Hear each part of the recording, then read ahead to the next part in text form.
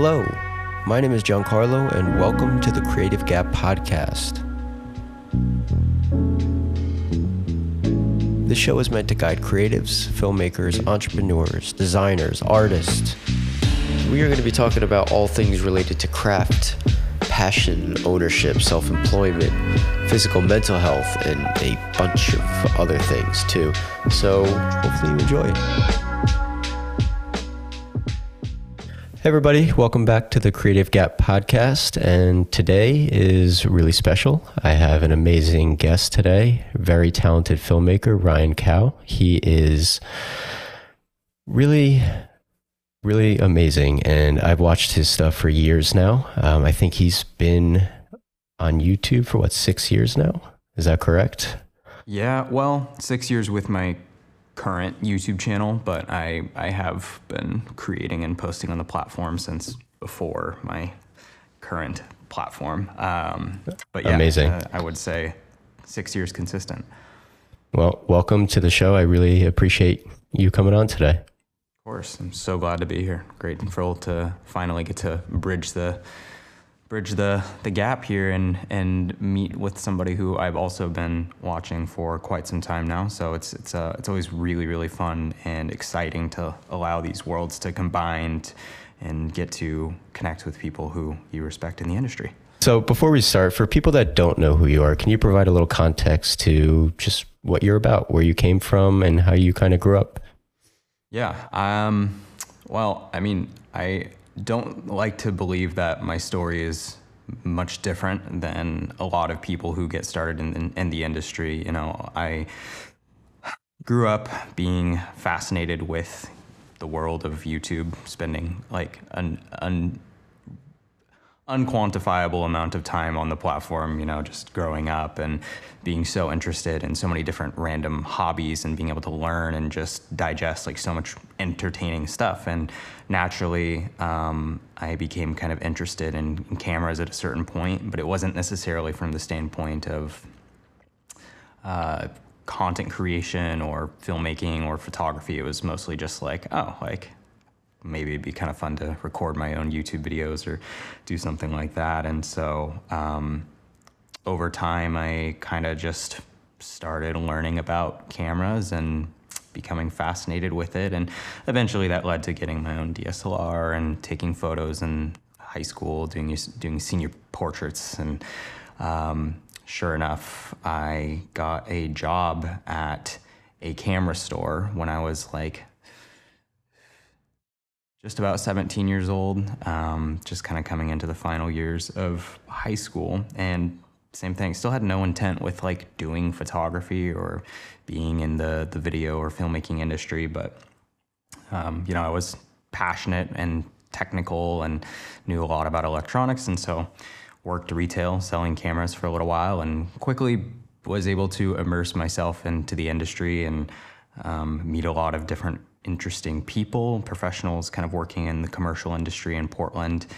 And over time, I kind of started realizing, maybe it would be fun to start like playing around with this. So I started assisting pretty much for free for, 2 years or so, working at that camera store, just taking any time off I could to go work and learn and absorb information from these pros, mostly starting in photography. I really didn't get into any video stuff for a while, but eventually the whole thing of being interested in YouTube when I was younger kind of came full circle. And I was like, you know what, maybe it'd be fun to start making some vlogs or something like that.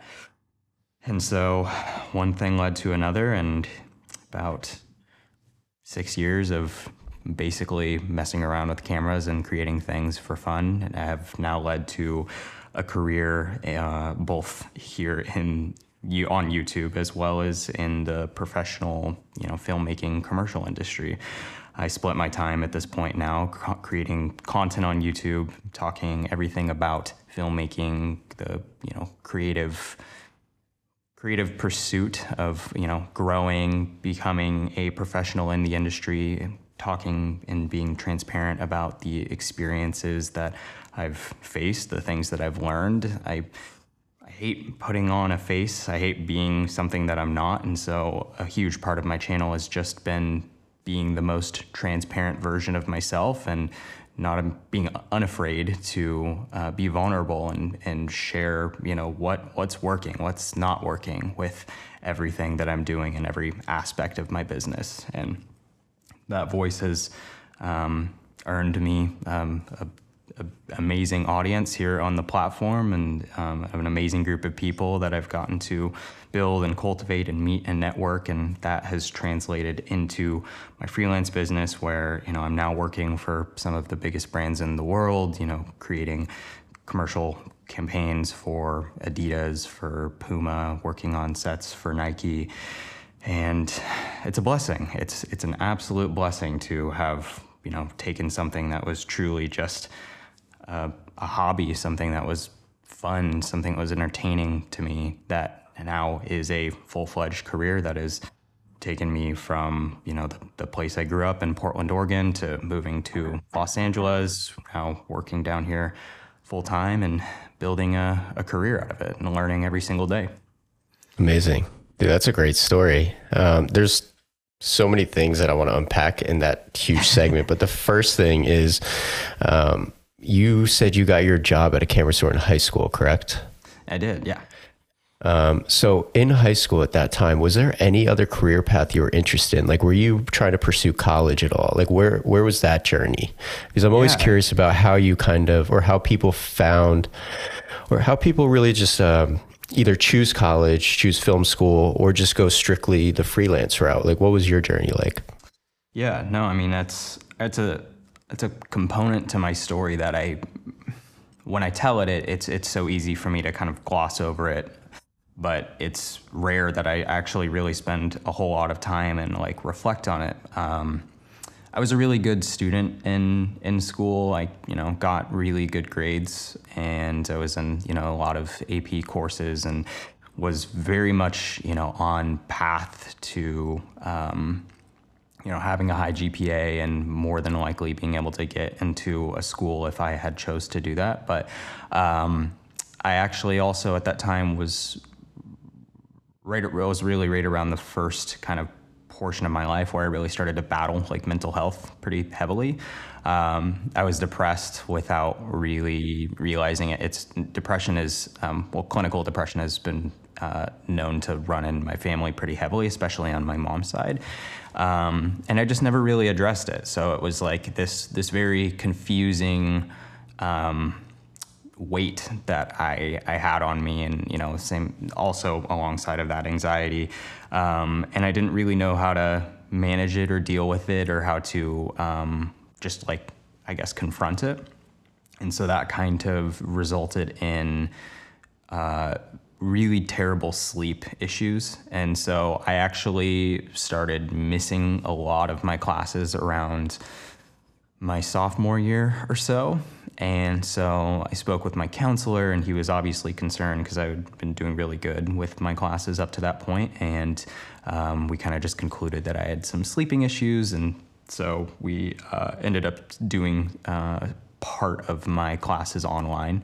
And that made a really big difference to switch to online courses and, kind of start still continuing down the academic path. But I don't know, I started to lose interest for it at a certain point. I felt like I was smart and had good knowledge and a good sense of, who I was and what I was learning. But I don't know, I just, I think those mental health issues kind of started manifesting in ways that I just couldn't really control. And so long story short, by my junior year, I had switched to full-time online courses, and I thought that would have been a good idea, but I'm sure if you've ever taken online courses, you know that it takes a lot of motivation and discipline to stay on top of it. And so that kind of started slipping pretty badly. And long story short, I haven't talked about this much or addressed it with many people unless it's personal conversation, but I dropped out of high school.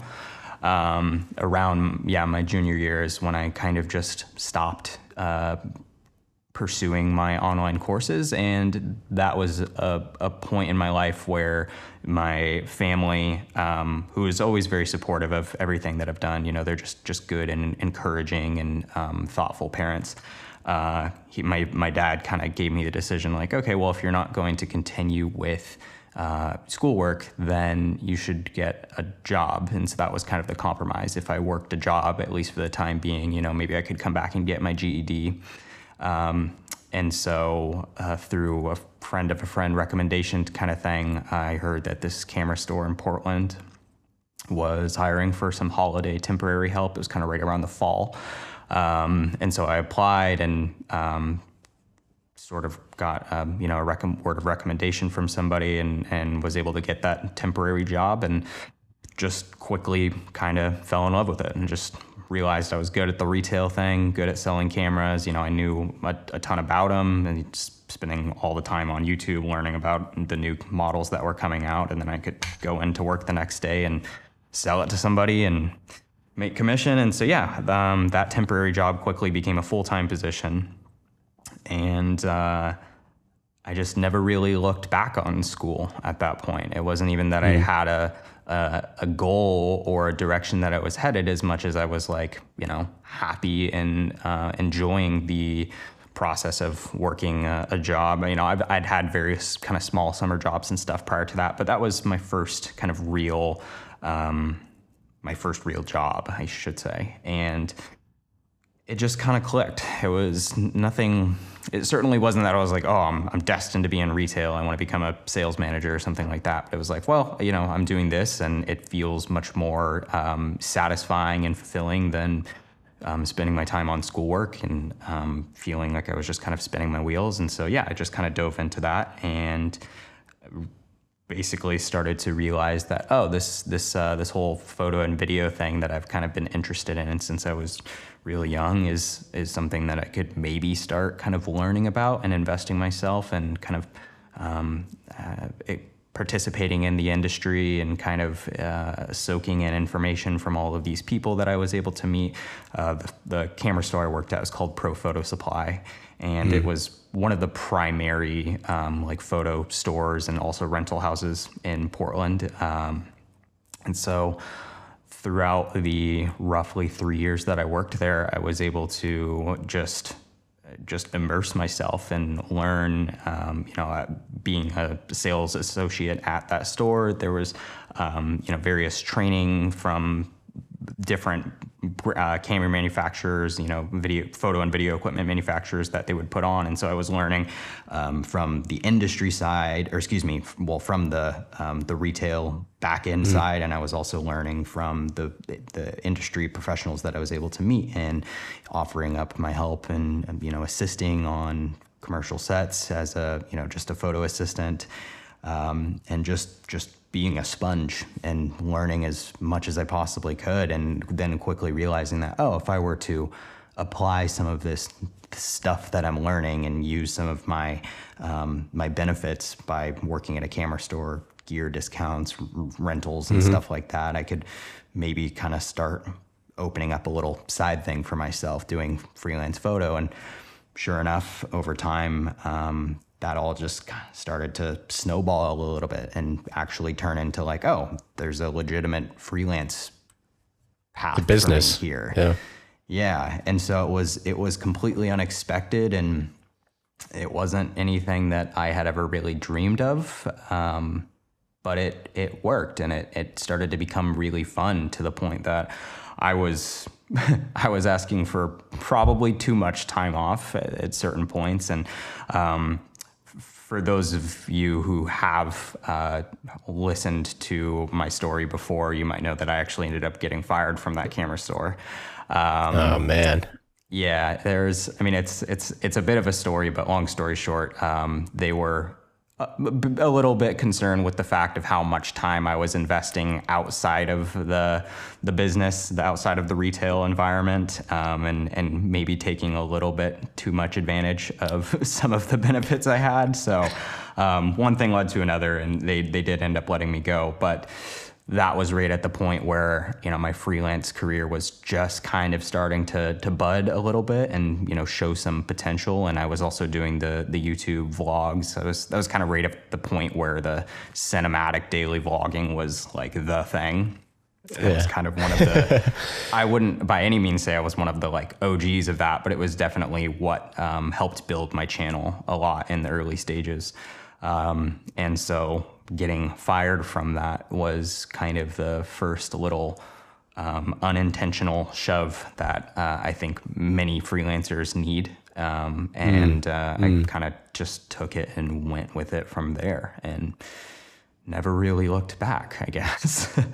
That's interesting. Something that I find fascinating, because I had to also quit a full-time job to pursue this. Do you think if you didn't get fired, how long do you think it would have taken you before you realized I could do this full-time and maybe quit? Yeah, I thought about that endlessly for, the coming months after it had happened, but I think I for sure would have probably been stuck in that environment for at least another year, maybe even longer. And I think a big part of that was I was living at home still. And so my overhead expenses and all of, essentially the requirement for me to make money and have a career and, be self-sustainable was pretty minimum. There really wasn't much of a need to do it. And so having a consistent paycheck is a very good feeling, especially when you kind of come out on the other side of things and you've been freelance for a long time. When you finally get back to that place of having a consistent paycheck again, it's like, oh my God, why am I doing this to myself?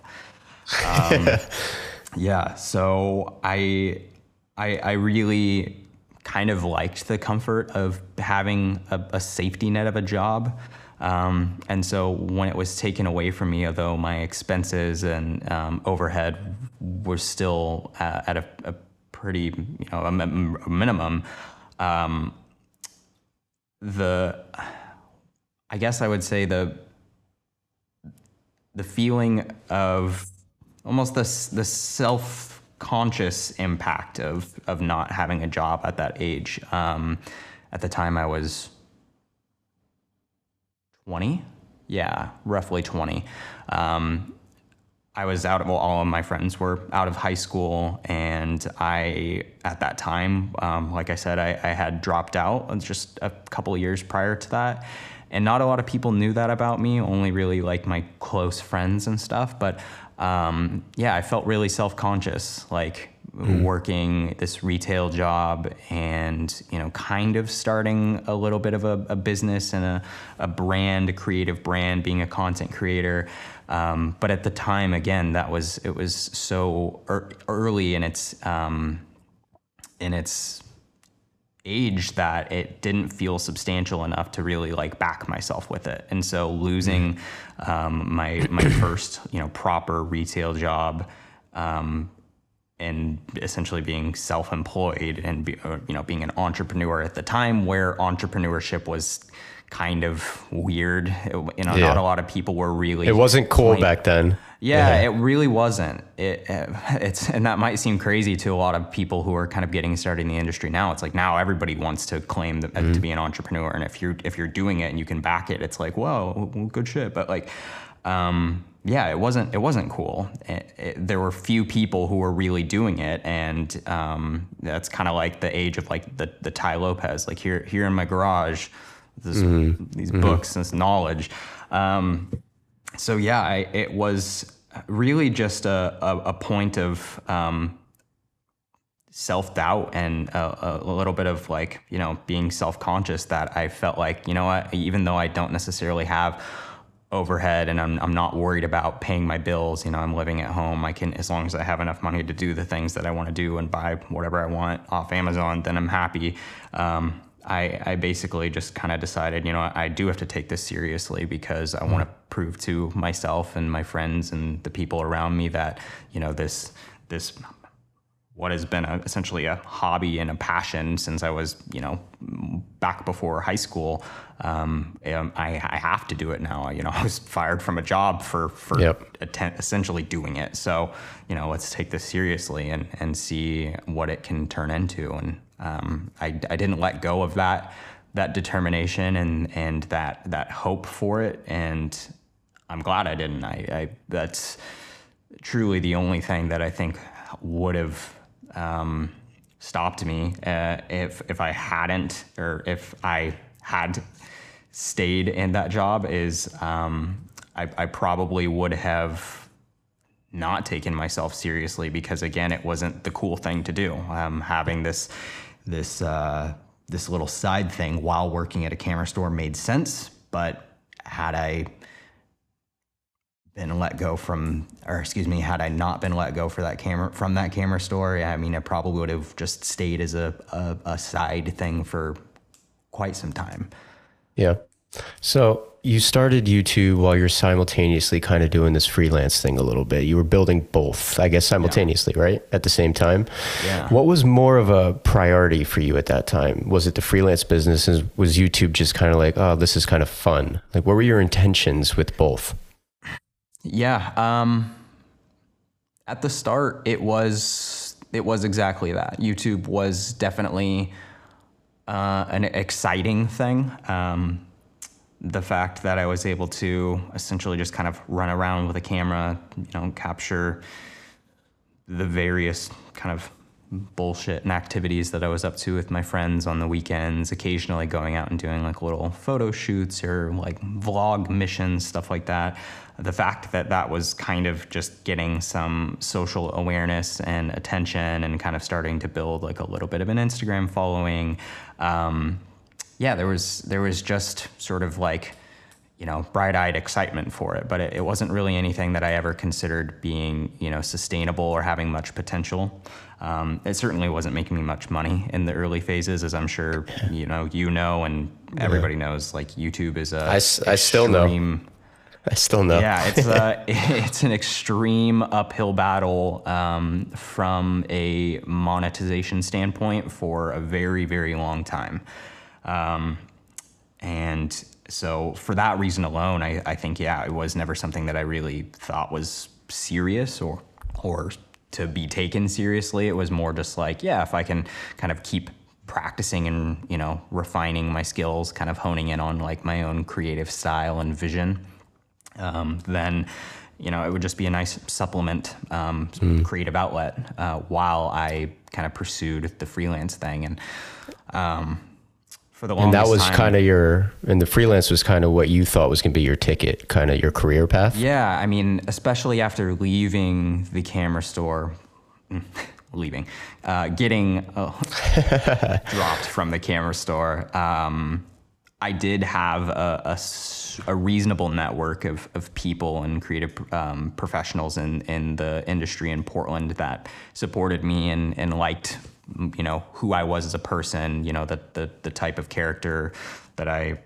presented, how I held myself. And so, I was still getting calls for cheap day rates to assist on sets and stuff for a good year or so after I had been let go from the store. And so that was kind of my glimmer of hope that, okay, if I can kind of keep doing what I was doing while working at the store and learning and slowly getting to make a little bit of cash and, pick up small jobs from word of mouth of those friends, that, maybe the freelance career could still be viable. And so, it was just a matter of kind of splitting my time with projects that were fun and passionate and, AKA YouTube, and simultaneously trying to build a reputation outside of that by just, kind of sticking my neck out and being available for people for whatever. And that was kind of the first, at least the first year or so, that was the mission, I guess. When did you start seeing the switch and YouTube's, and you started looking at your YouTube and you're like, oh, this is starting to become something now? Yeah, it was probably around when I had, I want to say between 15 and 20,000 subscribers or so. That's right where I am right now. Yeah, you're at a really cool phase where your audience number and your kind of like your average view counts are at a place now where you arguably are in like the meat of like the competitiveness. Subbed 10,000 subscribers is like a really brutal ball game because you know, you can have a video or two kind of pop off and that absolutely will show the potential. You'll see a little bit of ad revenue come in from that video. But you know, if you're, for instance, scrolling around on YouTube and you find a video from somebody that's super good, it's got, you know, 60,000 views or whatever, and then you click on their channel and they have like 8,000 subscribers, you're like, oh, okay, well, this guy's not really doing anything that serious. So that's the likelihood that that's going to convert into a subscriber is just low. There's just something odd about like a 4-figure subscriber number. It's well, now, especially at this point, I think it shows as like 8.1K. 8 points. Yeah, exactly. To the actual 4-digit number. And so, yeah, I think that reason alone makes that sub 5-digit mark, 5-figure mark really, really difficult for a lot of creators. But once you crest that, I really found that the momentum started to come in with regards to, you know, the seriousness of like the comments that would land on my videos. People were asking to see things more regularly, opposed to just those random comments that are like, "This video is so good," or, you know, like, great content. What song is that? You know, or what light did you use there? People are genuinely asking questions and are interested in seeing more quality content from you. And so those small little waves of motivation really started to push me. And shortly around that time is when I started to get like my first few sponsor offers. That's a topic I wanted to talk about as well. So I'm glad you're glancing over it.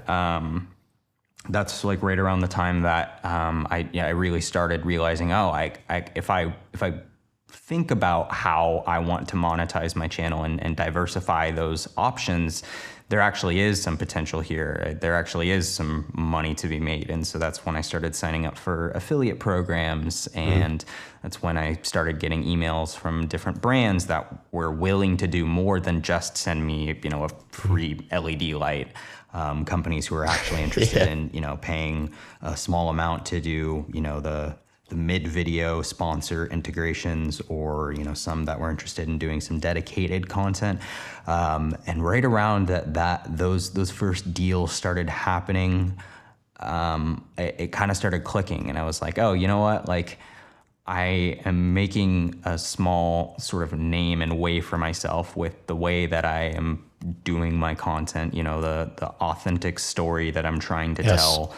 And people see value in this. And I think that's where like a whole mindset shift started to happen, and realizing that we have such an important and powerful opportunity here on YouTube, that I think a lot of people, it's so simple when you say it out loud, but I think a lot of people really don't take it to heart. And it's that no matter how big or important you are, no matter, you know, how big of a network or a reputation you have a story, and your story is unique, and your story is relatable. You're a human being. And if you can leverage your platform to tell your story and share your experiences, it's unreal how much I've learned from just this random one-off videos on YouTube of somebody talking about something they did on a set, something they did in this edit that kind of changed, you know, their situation and gave them new opportunities. And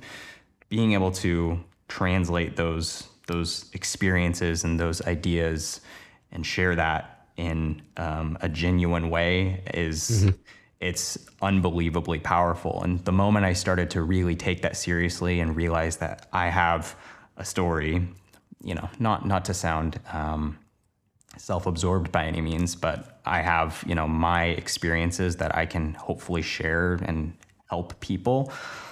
That's when I realized that, oh, YouTube is legitimately something that can make an impact, and something that if I take seriously and focus on could probably turn into a viable business. And I think the biggest thing that helped me was truly not focusing on it for the money at all.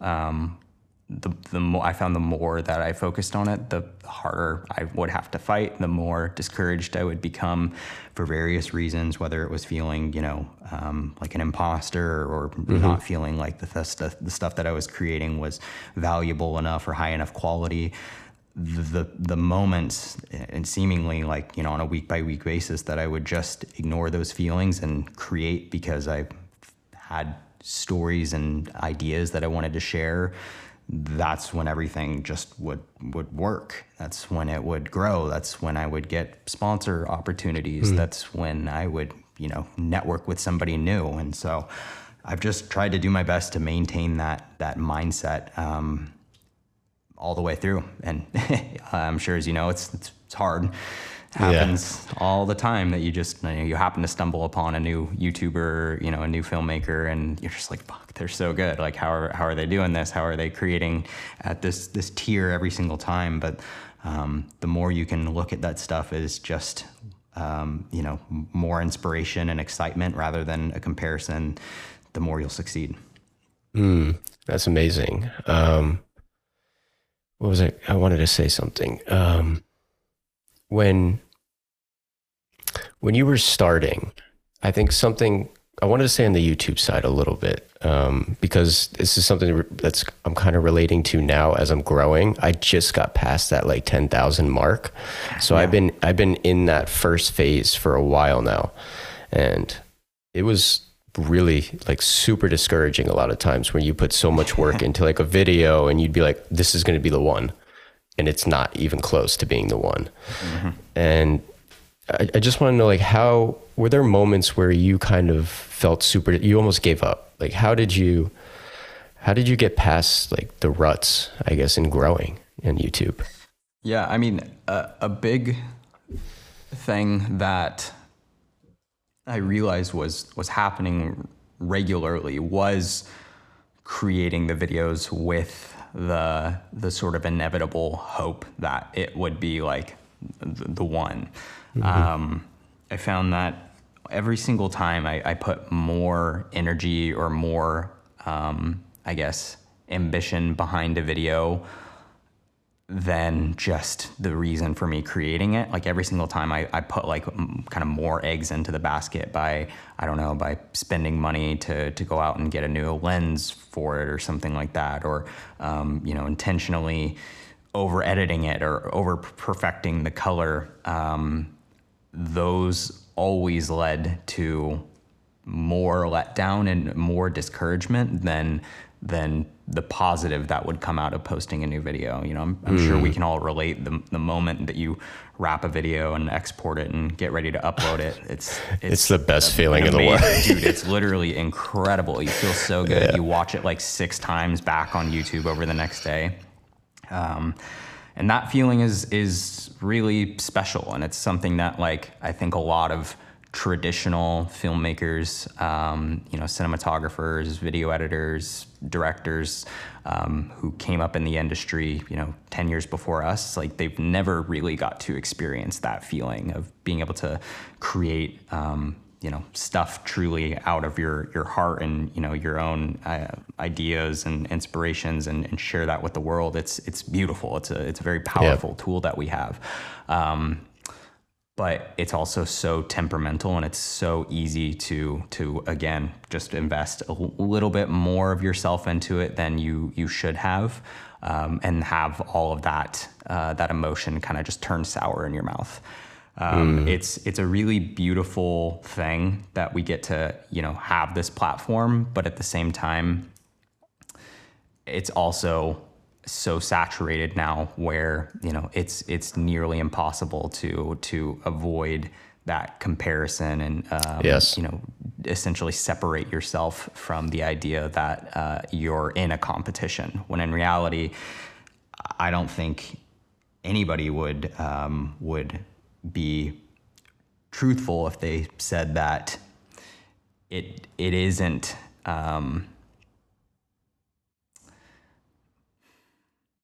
man, I thought I had somewhere I was going really good with that. Damn it. Nah, you keep going. No, but I like where you're going with the whole comparison thing, because I actually just did. So with this podcast, I do partial guest podcasts and I do solo. And Yeah. I just did something recently, just myself talking about the topic of comparison, because that's something I personally struggle with a lot.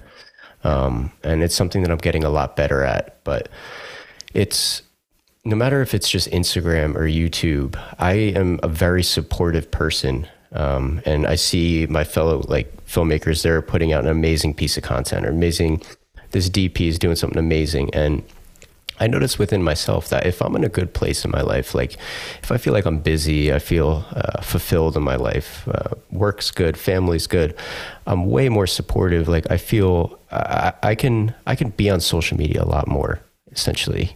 But if I'm in a place where I'm in a rut or I'm not feeling fulfilled, social media is like the devil to me, essentially. I feel like I'm not as supportive. I get envious a lot more. Do you find social media to have that two sides for you as well? Yeah, absolutely. It's so fascinating, because I did do a video kind of tapping into this idea and this thought a little while ago, and I frequently find myself reflecting on it more and feeling like there's another like kind of side to it that I wish I kind of unpacked or thought about before creating that video. And I feel very, very similarly, where when I'm, staying busy and when things are going well for me, and I feel like I'm taking steps in growing and learning and making mistakes, but learning from those mistakes, social media becomes this hub where I feel so connected and so open. And, I intentionally find myself trying to reach out to people and asking them questions, and, trying to respond to the messages and comments more on my own videos that people are asking. But as soon as I run into, like a creative spill, and I'm, maybe I had a few jobs, get declined, or, I posted a video that, did half the amount of views that I anticipated it to do. I almost find myself being a recluse and, watching content on social, and then having these like negative feelings and thoughts of being like, man, like, if I did that video, or if I got that project or that campaign with that company, I probably would have shot it like this, or and that feeling alone, it almost makes me feel like, this is a terrible analogy, but I don't know if you've watched the Harry Potter series, like toward the end, where Harry's like starting to get Voldemort in his head, and he's just like, like just acting like an asshole. Like I feel like that. I'm just like, damn, dude, why am I letting like my own like self-creative like insecurities automatically now like completely change how I'm perceiving, the success of Carlo, working on a big commercial. I'm just like, no, that the moment that starts happening, like I really try and just like completely shut my phone off, and, well, not literally, but just get off social media, stop watching YouTube videos. Again, like I said, it's such a beautiful platform that we have to share all these stories, but the right mindset and the right framework for how you're consuming content is so critical. Content consumption is such a double-edged sword. It's a beautiful thing that you can learn so much from, but it's also the one thing that can eat you alive. And I'm trying to do my best to keep myself in that right mindset anytime I am watching, or watching films, or watching videos from people like you or people like Danny. That's it's the hardest thing. We can talk all about it, and we can sound so philosophical about all of it, but the moment that you have to deal with it for yourself is it's a different story. It's really tough. And as you can probably tell, on this podcast, I try to steer away from the technical side. Totally. I really don't want to talk about it too much. I'm really into the mentality and the philosophy and all the things that people don't really talk about a lot. And one thing I noticed when watching your channel is just you said it before, your authenticity, your genuineness, your calmness. And I think that really does resonate a lot with me, because I find that I'm pretty similar in a way. I started my channel with the idea of just trying to be as authentic as possible and just letting people know that as I'm sharing these videos with you, I don't know everything. I'm learning as I'm going. And I put out a video recently about surpassing 10K and kind of what it took. And one of the things I talked about was like finding my voice on YouTube. And I'm curious about how you found yours and where your mentality is on YouTube. Like, where's the authenticity come from? Because it's easy to not be yourself on YouTube. It's very easy to try to be someone else. Oh yeah, it's it's really strange because sometimes I wonder. I like to believe that I have an idea of when it started clicking with regards to like my style and my voice. Like when I recount the story on kind of like a year by year basis, the evolution of my channel. I feel like I have an idea of when it happened, but sometimes I'll go back and watch videos at those specific times and realize that it didn't happen when I thought it did. But yeah, it is so incredibly easy to essentially mock the content that you watch on YouTube, to think that, oh, like just, this is the content that I think is good, that I strive to create. And so you'll find yourself doing or editing or shooting in similar ways to all of these other people. And, life imitates art.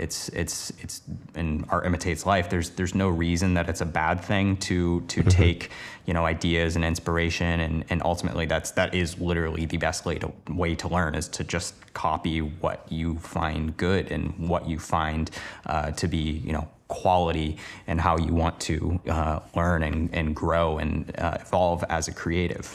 But especially when you're creating for your own brand and voice, and especially if you're, somebody who is trying to share experience and knowledge and wisdom, then the moment that you basically break away from your own character and that you're trying to do something else, it's only going to dilute that message. And I guess one thing that I kind of realized is I had the most fun creating videos in the early stages when the ideas were completely, my own, and they were, creative ideas or bits of humor or, using a particular song. Like I always found myself being the most creatively fulfilled and the most excited about a piece of content, when I really allowed myself to inject my own personality into it. I found that the videos that I was creating, that I clearly knew in the back of my head, oh, I'm kind of modeling after this one video that I saw, or I was inspired by something Peter McKinnon posted the week before. Those were the videos that I truly had, we talked about it earlier, but more almost like creative suck from. Like I realized, in the creative process, like, now I'm literally going back to this video, referencing this section because I like the way it was edited. So now I'm trying to, copy and sort of duplicate those ideas into this piece that I'm working on. And while sometimes those videos would perform well and I would, feel a little bit accomplished for sort of modeling my video after something else, or something somebody else did, there was always so much less fulfillment at the end of it. And I realized, like, wow, when I really do just actually follow what my heart is pushing toward, the way I want to act in this video, the smile I want to have, the tone of voice that I want to have, when I really allow my own heart and gut to guide those videos and guide the creative voice that I put into it, that's where just things started working. That's where people started relating to me. That's where I started getting, messages from people saying that they're so inspired and so grateful that they came across this video because they feel like they're in the exact same place as me. And once I started getting messages like that, once I started seeing these dots kind of connect, that, oh, the more organic I am to myself, the more positive I am in my own way, my own humor, the more people are genuinely finding impact and value in this content. Yeah, And at that point, real quick, that's kind of where it happened. On that, I found a video of yours that really resonated with me. It was like a day in the life of a filmmaker, I believe it was titled. And that one really resonated with me because something I struggle with a lot is when I'm not, say, out on set working, I struggle at home. Like I should be going a million miles an hour right now, working for 14 hours. Like this is what it's like to be an entrepreneur, a filmmaker. You have to do this to be successful. And when I watched your video and you showed some vulnerability about what you don't have to be like that, essentially. And this really isn't a question, but I just want to say that video in particular for me really resonated with things that I struggle with on a daily basis. No, I'm so glad. And that was a tough video for me to make. It started out as I kind of just wanted to like put my red Komodo through its paces, like in almost like a vlog sense, just because it's not a camera that I think most people would really consider using for kind of a piece like that. And as I started shooting it and kind of writing the monologue for it, I found myself literally like lying to myself about how I wanted to present my routine, how I wanted to, present kind of like my daily practices and habits. And I started realizing that like, if I were to watch a video like this from, let's use like Danny as an example, and literally every aspect of his routine was, overdone, over polished. He's claiming that he's waking up at 5:45 every single morning, and he's focusing on emails for an hour and a half. Like another YouTuber that I really admire, but also have a hard time relating to sometimes is Matt Diavala.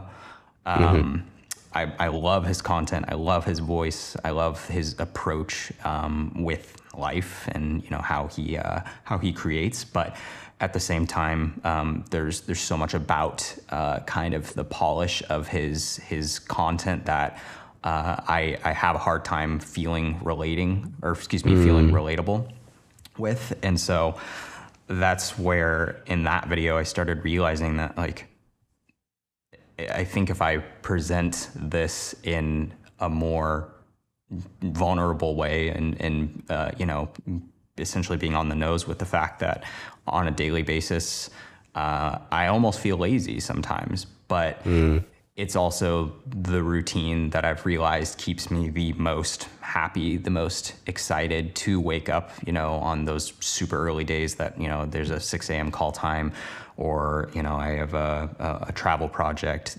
Those lazy days, I shouldn't even say lazy, those simple days are the ones that genuinely make me feel like I'm able to keep doing what it is I love to do.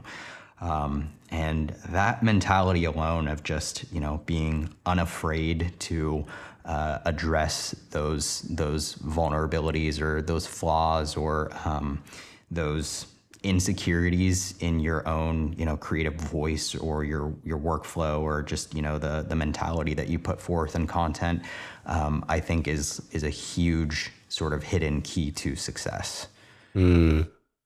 Yeah. No, I appreciated that video a lot. And I just wanted to mention that one specifically that I really resonated with. But you mentioned a fun one.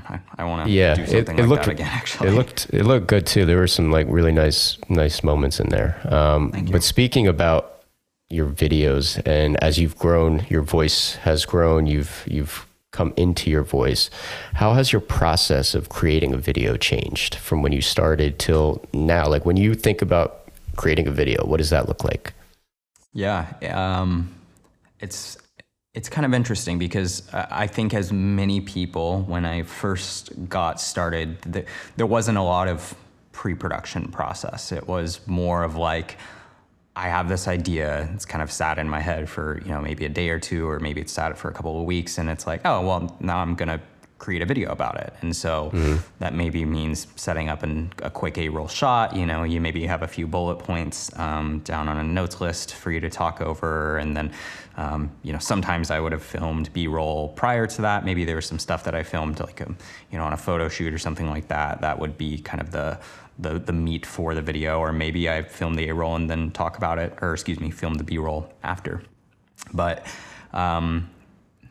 man, there's so many reasons I miss creating like that, because there was just so much less pressure, and it was I don't know, so much more spontaneous. And ultimately, I think some of my best video ideas have always come out of that spontaneity.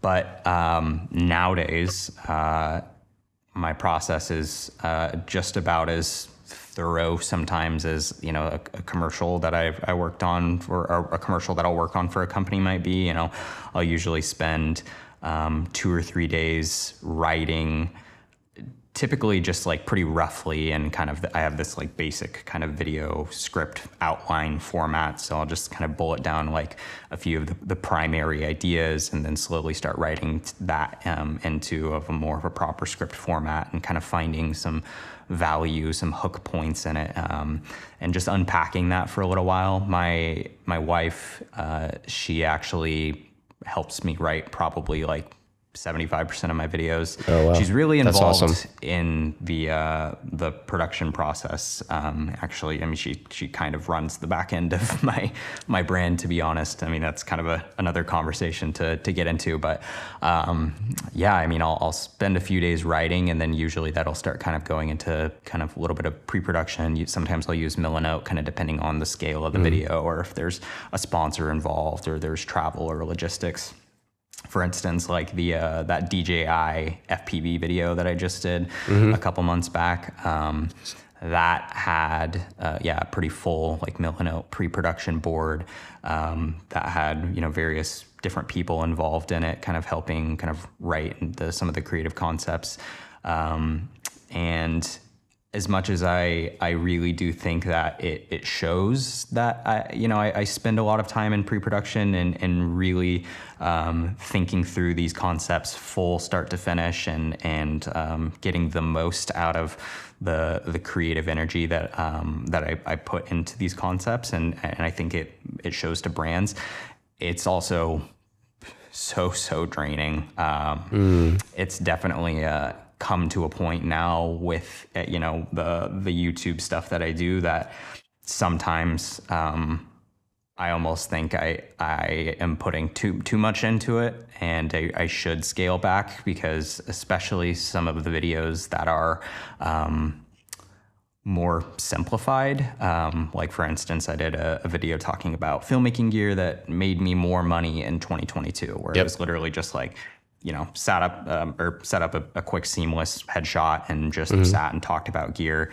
I feel like 2 years ago, that could have been such a quick freaking video for me to produce. But like, of course, I spend half a day like pre-lighting it, and like, you know, setting up a bunch of different stuff and trying a bunch of different lighting setups until I was happy with it. And then, you know, I'm trying to figure out how to film like all the B-roll for it. And so, yeah, needless to say, the process has gotten overly complex, but I can't completely, you know, discredit it, because I do think that it shows, and it does kind of put me in a little bit of a unique boat with the content I create. There's a lot of people who are of similar channel sizes to me. You know, of course, it's competitive. There's tons of different people, and everybody's great and has their own unique voices and stuff. But sometimes I definitely admire how much simpler other people's videos are. But I don't know. My brain is just kind of stuck at this particular bar of quality that I can't seem to you know, deviate from.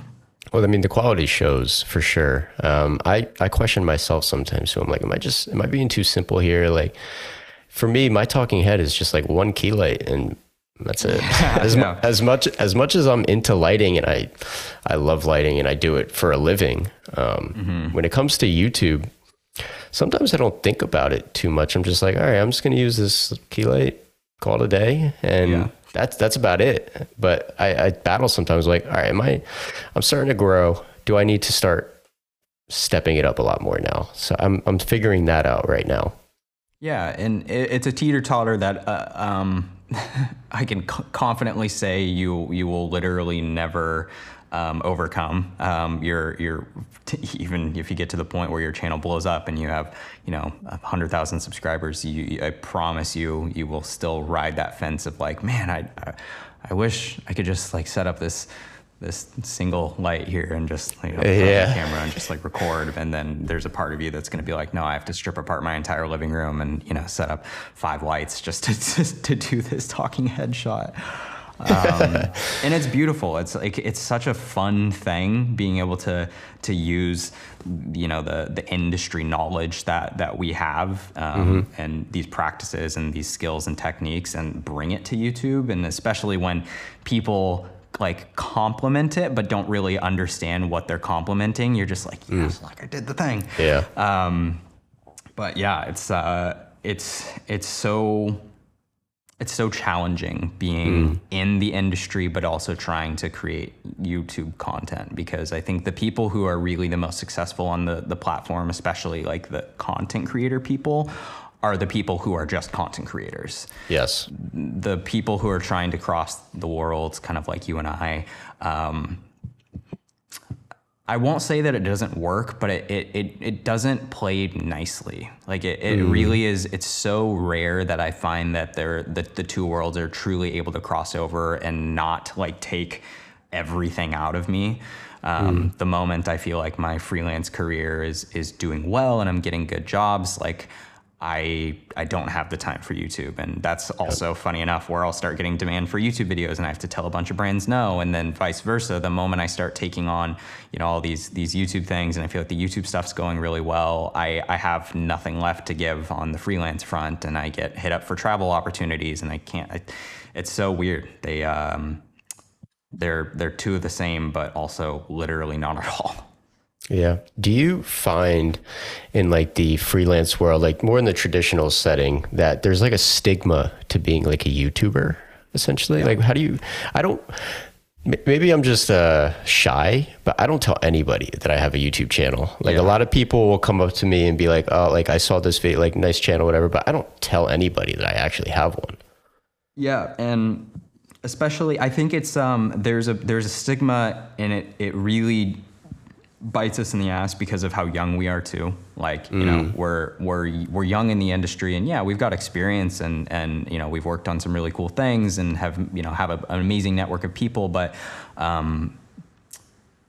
the commercial industry and just the filmmaking industry as a whole is like, it's just ran by all these old heads and stuff. And these gaffers that have been working on sets for 25 years. And so the moment they hear YouTuber or anything or content creator, it's like an immediate, like just eye roll, like, oh, great. Yeah. And so I do absolutely try and stay pretty quiet about it.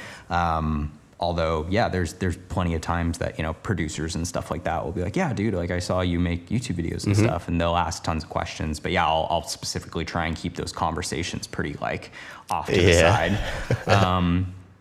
But it is strange how much people disrespect it. But at the same time, I really think those are, again, like I said, the group of people that never had the opportunity to essentially share their works and their creations with the world. Of course, it goes up on a video goes up on a director's Vimeo or something like that, and they share that to a couple of friends, and that's like probably pretty fun and satisfying to them. But we're this lucky hybrid breed of creatives that literally get to see like every front of media and content, and it's a huge advantage. But I think we're still probably a good 5 or 10 years off before that stigma fades. Yeah.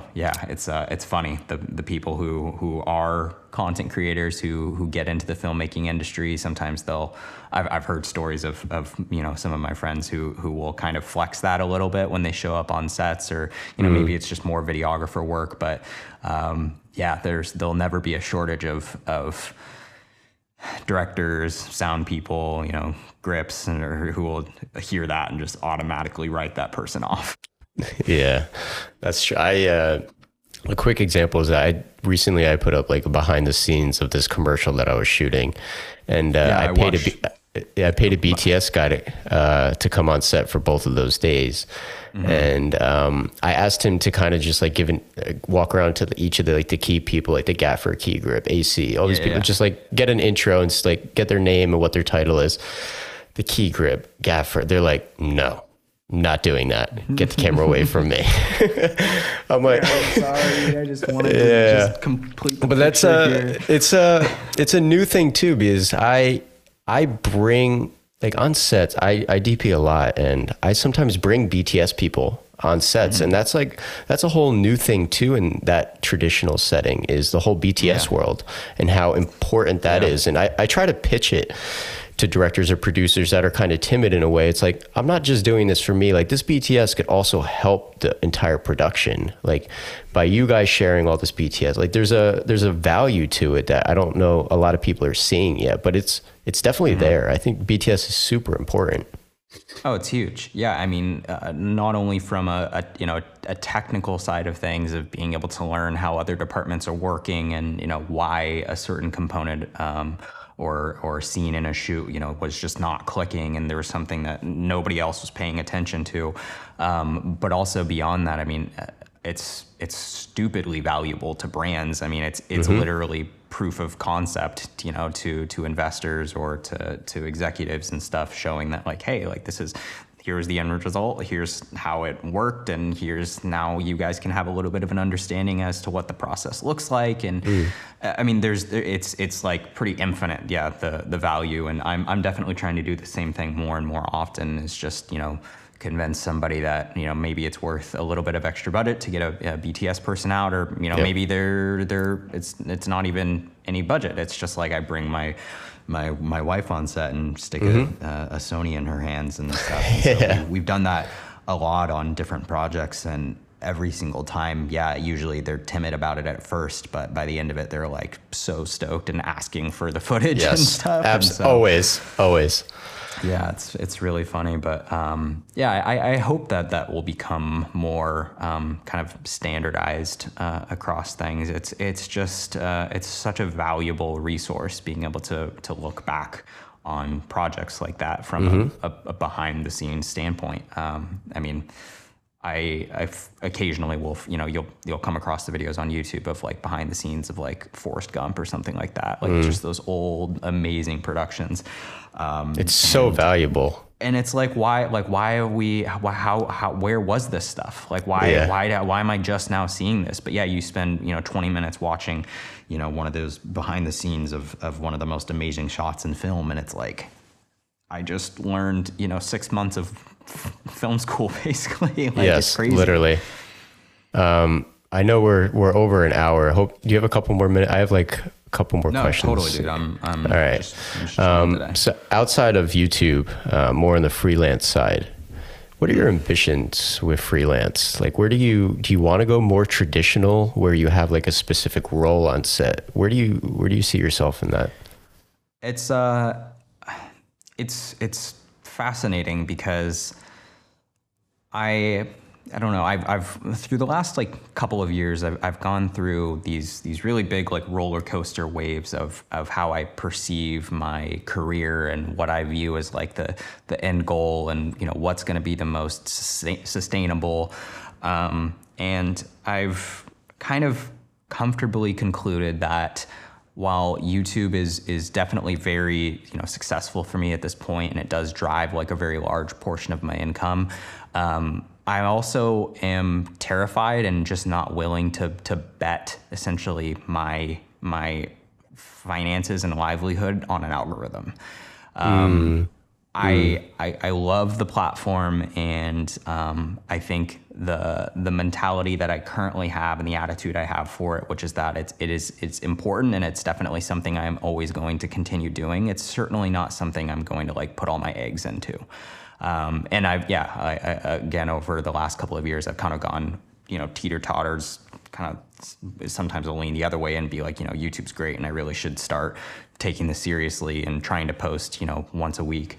But I've really kind of landed on this balance that when I post, when I'm passionate about things and, the concepts are making sense and, the brands and that I'm working with and the partnerships that I pursue, when it all stays authentic, that's where I enjoy it the most. And seemingly, again, it kind of makes me the most money and success. And so, so that being said, YouTube, I don't think is ever going to be the thing that I'll pursue full time, but at the same time, it definitely is 90% of the reason that I've gotten where I am, even in my freelance career today. Like I've never really had a proper portfolio. I've never, had a CV list. I've never like had any of that. But at the same time, I've had this YouTube channel and it has essentially gotten me the reputation. And so I want to always keep that alive.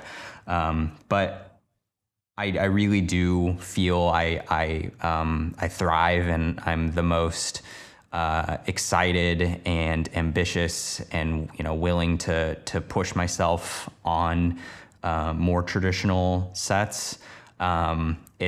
It's kind of funny because of so much of my experience being this kind of like filmmaker, kind of solo, kind of independent role. I do find myself frequently getting hired into projects where I am wearing more than one hat. And it's great because in those scenarios, I usually am able to make quite a bit more money because I'm able to, essentially fulfill multiple roles in a production. And so those are really fun, of course, and I love getting to be a part of stuff like that. But it is more tedious. It's more difficult. It takes more out of me. It takes a significant amount more time. But that's a big part of why I moved to Los Angeles. I'm working very frequently with a pretty good group of people, and I have pretty consistent commercial clients. And so it's not that I don't want to keep pursuing YouTube full time or keep doing those kind of independent projects where I'm doing the whole production.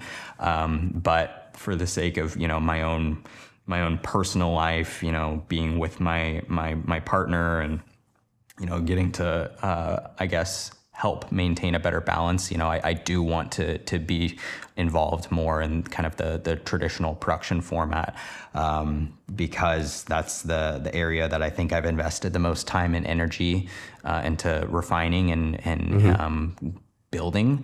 And so if I can kind of maintain a balance of this personal brand, but also still, being active and kind of industry, cinematographer.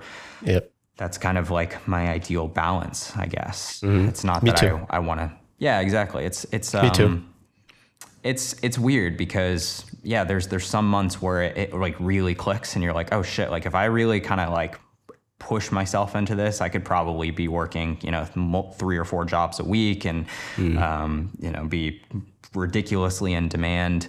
And it's not that I don't have the ambition or the drive to do that, but at the same time, it's like, I'm kind of in this like very lucky boat where I don't have to do that because I have this brand that I can sort of keep myself afloat with on the off time. And it also just sort of, at this point, they are starting to feed one another in a certain way. And so it's a very, very lucky position to be in. And I just keep hoping that I can continue to involve myself with people and brands that will sort of help and allow those brands to coexist. That's awesome. Hiring, BTS and getting, potential commercial clients involved by, letting me create a BTS video about it or something like that. So. Yep. Oh, dude, that's awesome. I feel similarly, but kind of opposite. I started in the traditional setting, not in the YouTube side. So my income is 99% traditional, on commercial sets and documentaries and everything. So now I'm trying to figure out how to get the YouTube thing to come up a little bit. So it's similar, but opposite. But yeah, I appreciate you sharing that. I just have 2 more questions. And the first one is, if you were to go back 6 year high school when you were in your camera, when you worked at the camera store, would you do anything differently looking back now? Um, I think I would have, and it's not like a significant change or like a a huge pivot by any means, but I spent a lot of time when I was younger with a crowd of people who were, easily still are some of my closest friends, but a group of people that genuinely, and it took me up until 2 years ago to really realize this, but just people who genuinely didn't care or support the things that I had ambitions toward, the creative goals that I wanted to achieve.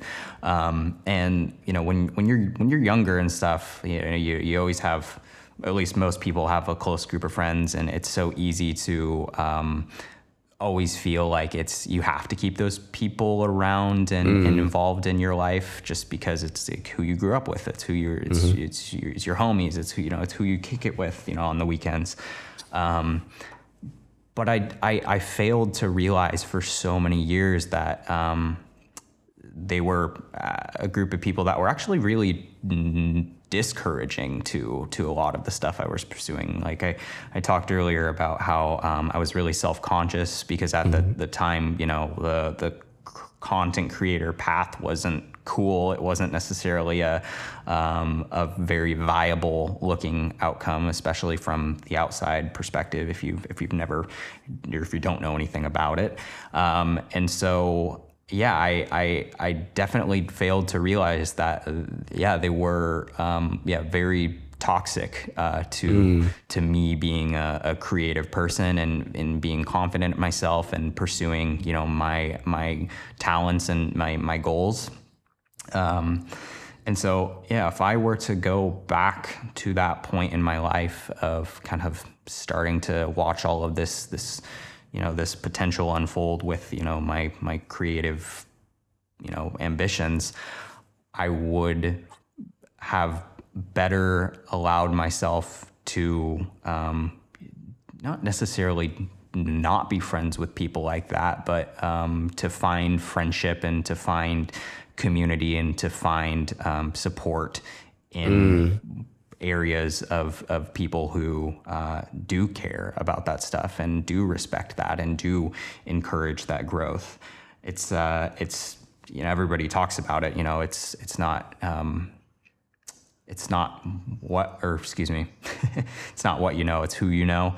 And Yes. that you could say that generally applies to business and network, but at the same time, you are the people you surround yourself with. You are the people you choose to associate with and invest time into. And if what you're doing, what you're pursuing as a creative, isn't being, I guess I shouldn't say reciprocated, but isn't being passionately encouraged, you're only going to be swimming uphill at that point, or swimming upstream. Yeah. And I took that so for granted for so long, and it really wasn't until a couple of years ago, kind of when I met my wife, actually, that she started encouraging me to be more mindful and pay attention to how people were treating me and treating the things that I was taking seriously. I started taking that really to heart, and allowing myself to cultivate better friendships and disconnect from ones that were draining me, and that literally made the biggest difference, I think, of my entire career. Like it allowed me to take myself more seriously, to feel more comfortable in who I was and what I was doing, and feel more okay with failure and growth and learning from my mistakes. And that decision alone, I think, was one of the most pivotal moments to me, being where I am now. So if I had the opportunity to kind of do that differently 6-7 years ago, I I think That would be it. probably could have changed a lot. I appreciate you sharing all of that. Of course. And the last thing is kind of similar, but the day you got fired, you were pursuing YouTube and you're pursuing freelance. There's probably a bit of uncertainty in your life at that point.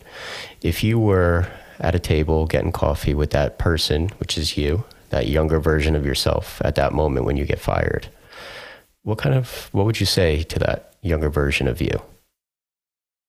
As you just get fired and you're about to pursue something with some uncertainty in your life? It's funny, but I think it does relate pretty heavily to kind of some things that I just talked about. And I think one of the biggest components is to truly not worry so much about what other people perceive of me or you, and the things and the goals and the hopes that you have for yourself. It's, again, so much more easily said than done, especially when you're younger. You know, people always say, don't care about what other people think about you. But I, especially now, you know, being 26 years old and having been in this industry for a reasonable amount of time, and having gone through kind of every different route and different types of experiences and worked on pretty much every level, the more that you truly focus on yourself, your growth, you know, your happiness, your passion, and not allow that to be tainted by what you view or what you think other people might view of your job or your passions or your ambitions. That's really where you can make a difference and grow and do the things that you want to do for yourself. It's just so easy to be held back by that. You know, it kind of connects with the same things we were talking about at the beginning of the conversation with regards to comparison. I mean, there's so many other feelings that can go alongside of that, but truly, those feelings of being conscious and being concerned, hyper concerned with other people's perceptions of yourself, you know, your goals, your path, will eat you alive, and it will absolutely take away from what you can achieve. We're all so incredibly unique and different and have stories to tell. And when you feel that what you're doing isn't living up to somebody else's idea of you,